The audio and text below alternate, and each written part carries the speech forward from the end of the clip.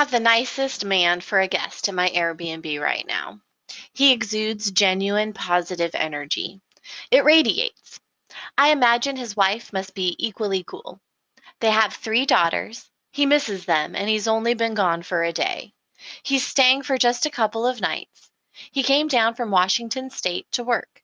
He is an American professional football player. He is tall and a solid 315 pounds. When he arrived, he was wearing a boot around one of his feet. He has a torn Achilles heel, and I wondered immediately how he would do with the stairs. It never occurred to me there might be a weight limit on the bed frame in the bedroom. The bedrooms make up the entire second floor of the house. Everything else is downstairs, including the bathroom.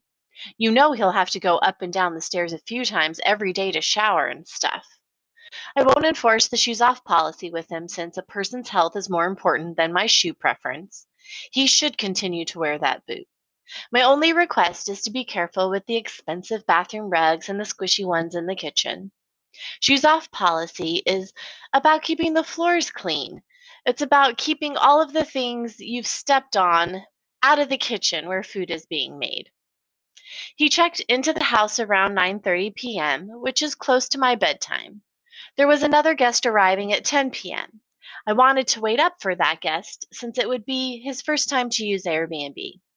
Stays just go better if I can meet and greet, give a tour, and let them settle in. Once everyone was settled, I got undressed to crawl into bed naked to sleep. Sleeping naked is the best, and I highly recommend it. Not even 10 minutes later, I heard a loud noise that could have been someone falling down the stairs. I got up, opened the door, and shouted out, "Everything okay?" It took a second to get a response, and the response came from the bedroom of the football player. He sat on the edge of the bed, and the frame broke. Oh no. He was okay. He felt bad. I felt bad. It required attention and a makeshift solution. This is going to be a challenge for me since I'm a minimalist and not much is lying around. I went down to the basement and came up with 2 paint cans. Crossing my fingers, they would be the right height. They worked.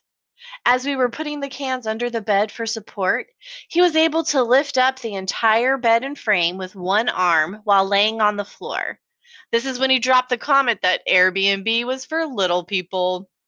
I laughed and realized how small everyday things must be for him. He did use a beach towel for a shower towel. I noticed it when he was walking down the stairs because I have the same beach towel. I made sure to check in with him in the morning to make sure those paint cans were holding up. He slept fine, and he was also able to relax and hang out on the bed. As a superhost, I feel like I should be able to provide comfortable accommodations to any guest that shows up. And although I don't have the funds right this minute to get another bed frame, it will be the next big purchase I buy for the Airbnb.